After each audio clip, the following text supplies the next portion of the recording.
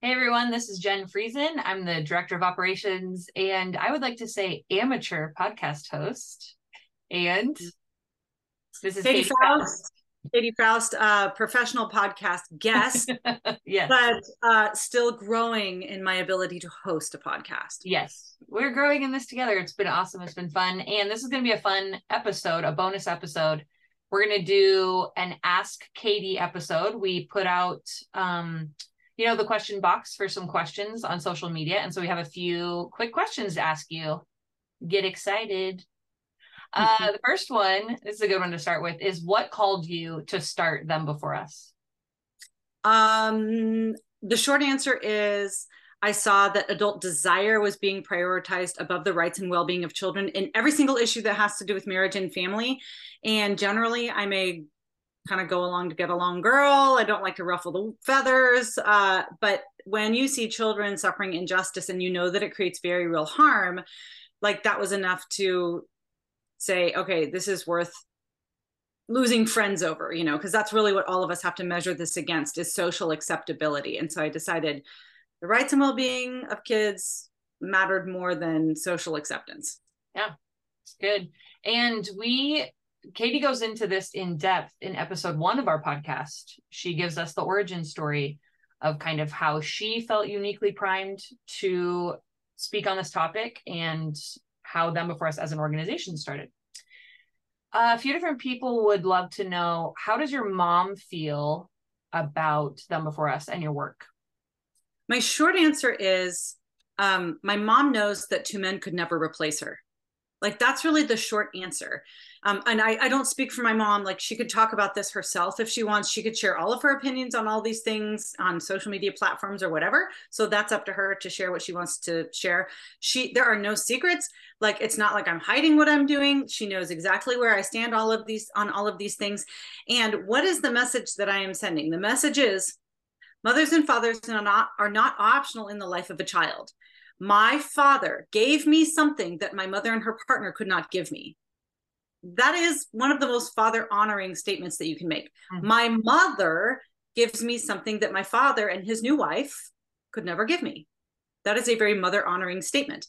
And so what we're doing at Them Before Us is we are saying you can't just swap in a kid's mom and dad and have zero impact on their identity, development, self-perception. And that's absolutely the case for me. Like, my mother was a great mom. First of all, like, growing up, had like very high emotional intelligence, like very even keeled, just had some awesome mothering instincts. And I feel like a lot of what I do naturally as a mom, I do because I'm just repeating how she mothered me.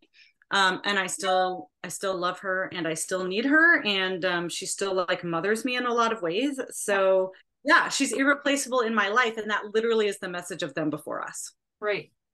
And you've talked about how you don't want to be, like, in the title of a podcast, be called the daughter of lesbians doesn't agree with it. It's because that's kind of a way that people maybe more on the right want to use it as like a catchy, oh, look, you are allowed to disagree because you have this experience. But you've talked at length about how significant it was that your mom and dad stayed friends, were very intentional about both being in your life still, and that made such a difference. And we know there's a lot of people who've shared their stories who maybe were raised with same-sex parents because of a sperm or egg donor. They don't have that positive experience, or their biological mom and dad working together and still providing them those differences. And maybe they don't feel like they can say, it really was important to me. And this is a mom and a dad honoring statement. So it's pretty cool that you have that perspective. All right. Another interesting question is, how do you feel about interracial adoption? Mm-hmm. So the question about adoption, any question about adoption begins with the best interest of the child, right? So it's not, what's my opinion on this? What's my opinion on that? The question is the placement serving the best interest of the child? And so we talk about how it's not just like, putting kids with any adult is the right way to go. Okay. Like you actually have to evaluate, look at that specific child and see how can we maximize their thriving? What among all of the different people who are available for adoption, what is in the best interest of the child? So at Them Before Us, we say that there's several factors that should be considered when you're making a placement. Number one is, whenever possible, keep the child with biological relatives like aunts and uncles, grandparents, cousins, something like that, so that they can still have access to their kinship network. And that helps them to retain their biological identity. It helps them answer the question, who am I? Because they still have contact with their first family. The second consideration is, whenever possible, place the child with a mom and a dad so that they can have the benefits of mothering and fathering that maximizes their development, that satisfies their longing for maternal love and paternal love. Next, prioritize married couples, because marriage brings a stability to the child's life that just cohabiting is not going to prioritize.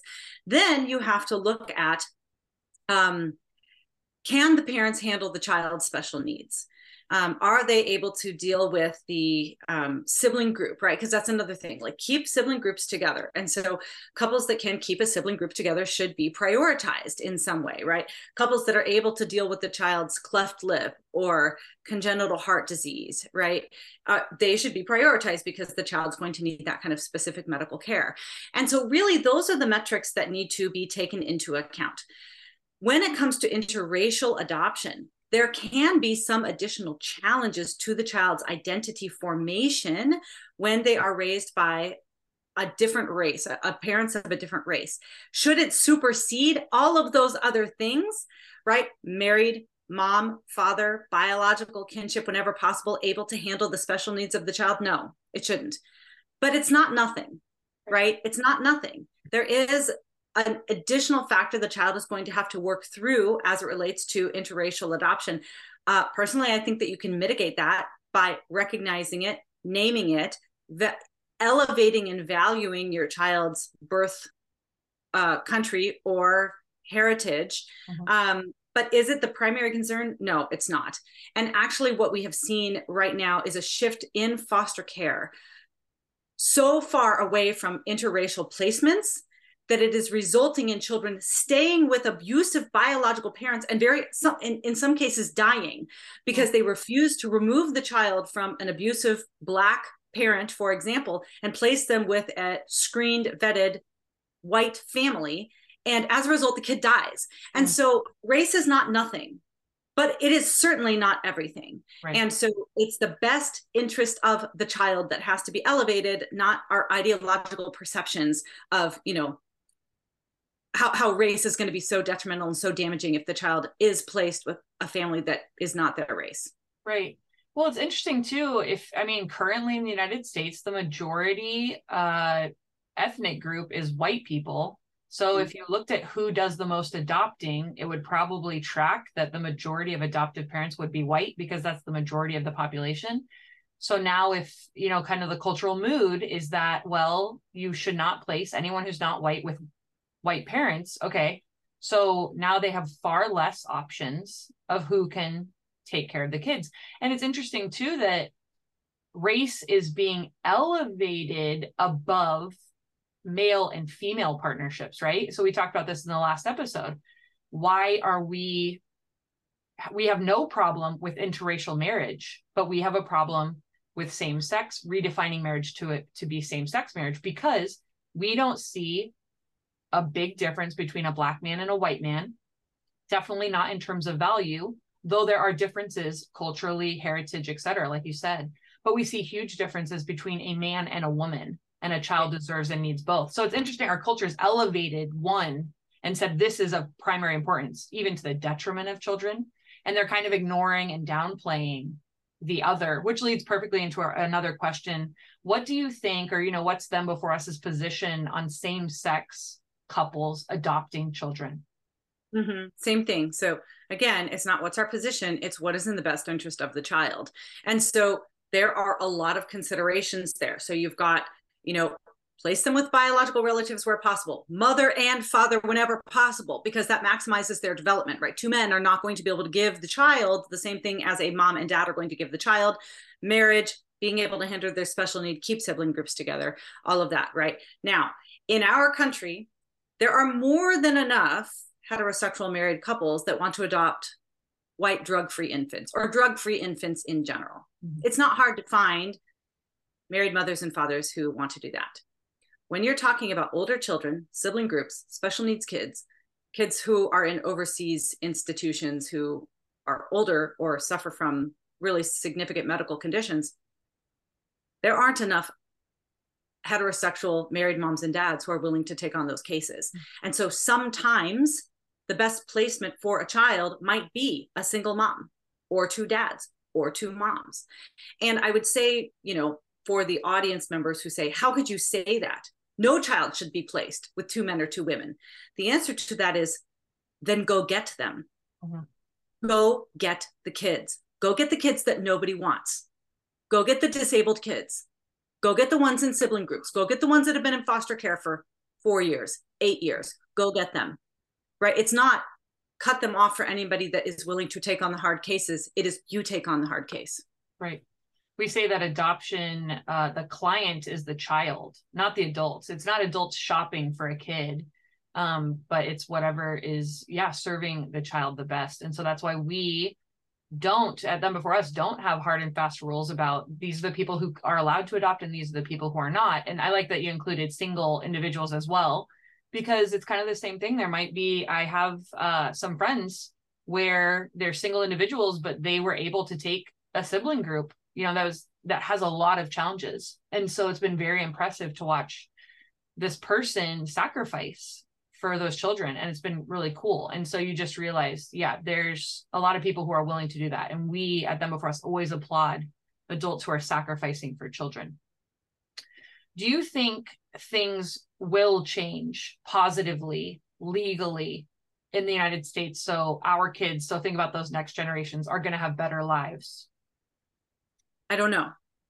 The reality is that who children are, what they need, where they come from will never change. Reality will not change. The question is, will our law, our culture, and our technology reflect those child realities or not? Now, I think that there is quite a bit of hope because we see these child-centric arguments that we're making at Them Before Us. We see the kind of impact that it has on the way people think about marriage and family issue. We see that we have been able to impact laws and policy at the national level, whether it's in the United States or overseas or at the state level. And we can see that when people, policymakers, look at things from the perspective of the child, their mindset shifts. So I really do think that it has to do with, are we able to get this message to more people? And then I think that it's a matter of courage, right? Do we have the courage to value and defend children above our own social acceptance? Because to me, that's the trade-off. We understand it is unpopular. And, you know, when I'm about to go on a podcast of some organization that may not be like a hardcore conservative or a hardcore pro-family podcast, I say to them, I want you to think long and hard before having me on your podcast. Think about it, because you're going to lose subscribers. You're going to lose donors. Okay. Think about whether or not you're ready to accept that cost, because this will cost you something. And I think we have the truth. We have the right message. We have the right method of communicating that message. So the question really is, are people going to be courageous enough to value children above their own social acceptance? Increasingly, I think the answer is going to be yes, because I think that the left has, the train has almost run to the end of the tracks when it comes to the weaponization of isolating us, calling us names. I mean, most of these terms that they use, you know, racist, bigot, transphobe, homophobe, whatever, like they have just lost their meaning because they have been so wrongly applied for the purpose of social conformity. And I think a lot of people are just saying, those words don't mean anything to me. You can't do anything to me anymore. I reject that. Like, I'm just going to say what I think is true. So I do think that that is happening in general. So can we take this message? Do we have the courage? And then can we start applying it in all the different spheres of our life, you know, our whatever community that we are in on behalf of kids? Reality won't change. Are we going to advocate on behalf of that reality or not? I think more and more people will be willing to. Good. This is kind of a follow-up to that, but do you have a recommendation on how to sustain marriage in modern society? That's how the person phrased the question. And I guess think about there people listening. So you've got people who are married, people who are single, people who are divorced, and then probably the majority of people listening are just kind of typical people, not necessarily, they're not like policymakers or lawmakers, or most of us don't feel like we really have any power. So what can we do to sustain or protect or help marriage be healthy again, would you say? So if you want to talk about your own personal marriage, a lot of it is who you surround yourself with. So there actually is studies that show that if you have friends who divorce, you're more likely to divorce yourself. That divorce functions in some ways as a social contagion. And that's not to say don't have any divorced friends. Like, a lot of our friends who are experiencing divorce are experiencing it as a no-fault divorce, and it's against their will, and they really need support and love. But who you surround yourself with does impact your own thoughts and your own behavior. So seek to have your closest friends also value marriage, also be working through their challenges. And marriage is challenging. Like, I'm in a very good marriage. I mean, really, I feel we are so blessed. We're 25 years married. We went through a rough patch. 2017, 2018 was not awesome. Like, that was probably a year or two where we felt more like enemies. Like, I would tense up and I'd get ready to fight, you know, when he came home from work. And that took some realignment for us. And so we had friends around us who we were able to open up with and kind of really be honest with. We did go to some intense marriage counseling that kind of checked our alignment and made sure that we were in alignment. The challenge with marriage is it's really not who you are. It's not really who you are. It is, what do you value? What do you value? What you value should be what you vowed. What you vowed, right, was to stay, to remain committed despite all of these forces. Some of them are listed in the vows: rich or poor, sickness, health, better, worse, right? Those forces seek to tear you apart. And so you have to value the vow above your current circumstances, above your feelings, whatever it is. Having community around you is really going to help with that. The challenge about marriage, well, there's so many, is in a lot of ways, the person that I married, Ryan, is totally the same guy. And in a lot of ways, he's a totally different guy. In a lot of ways, I am very much the same as I was when I was 22 and we got married. And in a lot of ways, I am a totally different person than I was when I was 22. And so that vow allows you to hold fast, even though both of you guys are changing in a lot of different ways. So I would say you've got to have good community. You've got to be able to check your alignment. You've got to be able to bring other people in if there's a struggle. But then, you know, you get on the other side of it, and it produces joy. It produces wealth. I mean, just like, you know, like both of us, like financially, we were able to get through so much because we stayed together. It produces this superstructure of connectivity, both generationally, you know, upward in our generation, downward in our generation. When marriages fracture, the ripple effects go out in all directions. So it is a massive, like, community building relationship too. So anyway, long winding answer.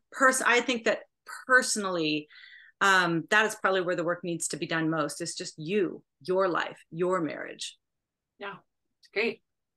Okay, and then final question for this Ask Katy episode. Someone wanted to know how they could help. Where do they start on a smaller scale to support them before us? I always say the place to start is to become an expert. You should know more about this than everybody else in your life. we are going to do what we can to make you an expert. That is certainly one of the purposes of this podcast.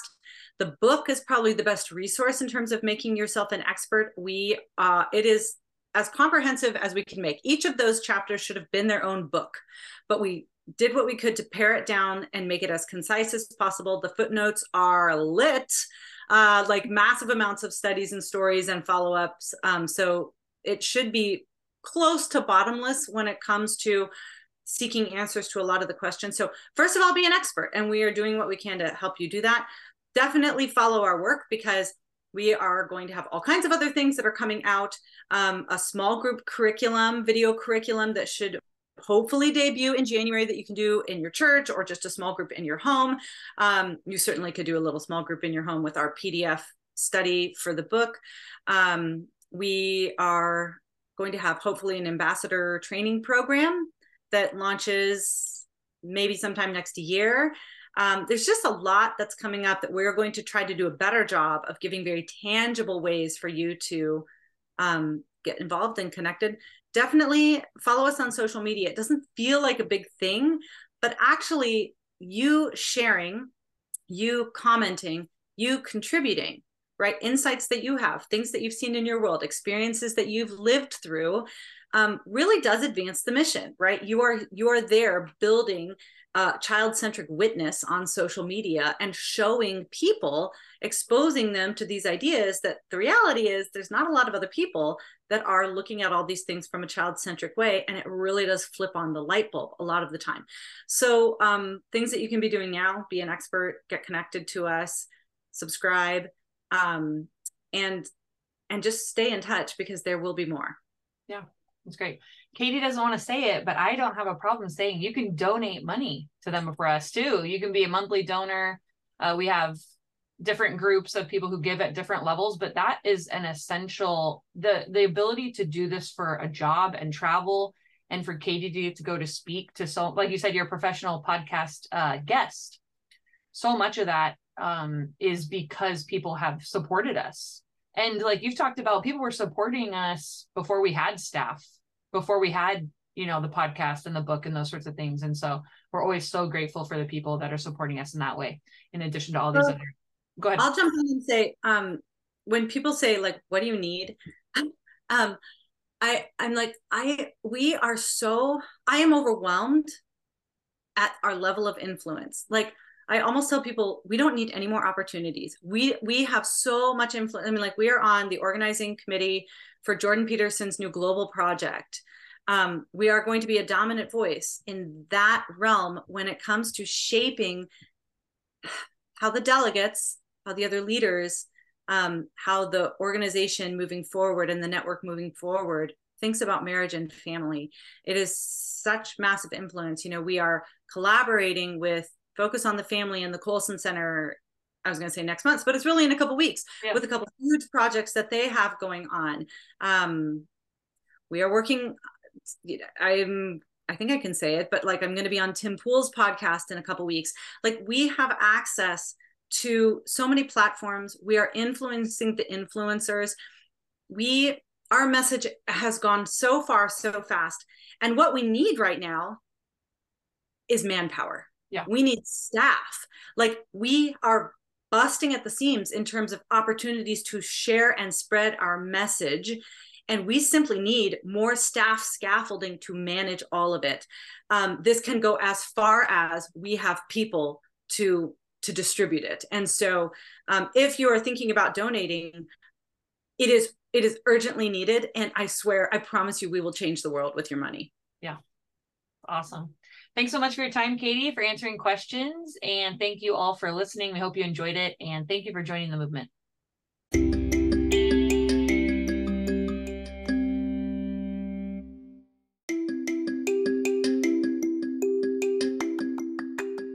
You're listening to the Them Before Us podcast. Make sure you head over to thembeforeus.com to find us on social media, sign up for our newsletter, donate, and more.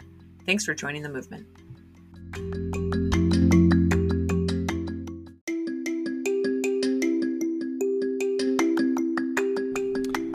Whether you are religious or irreligious, whether you are single, married, gay, or straight, if you are defending the rights of children, you are one of us.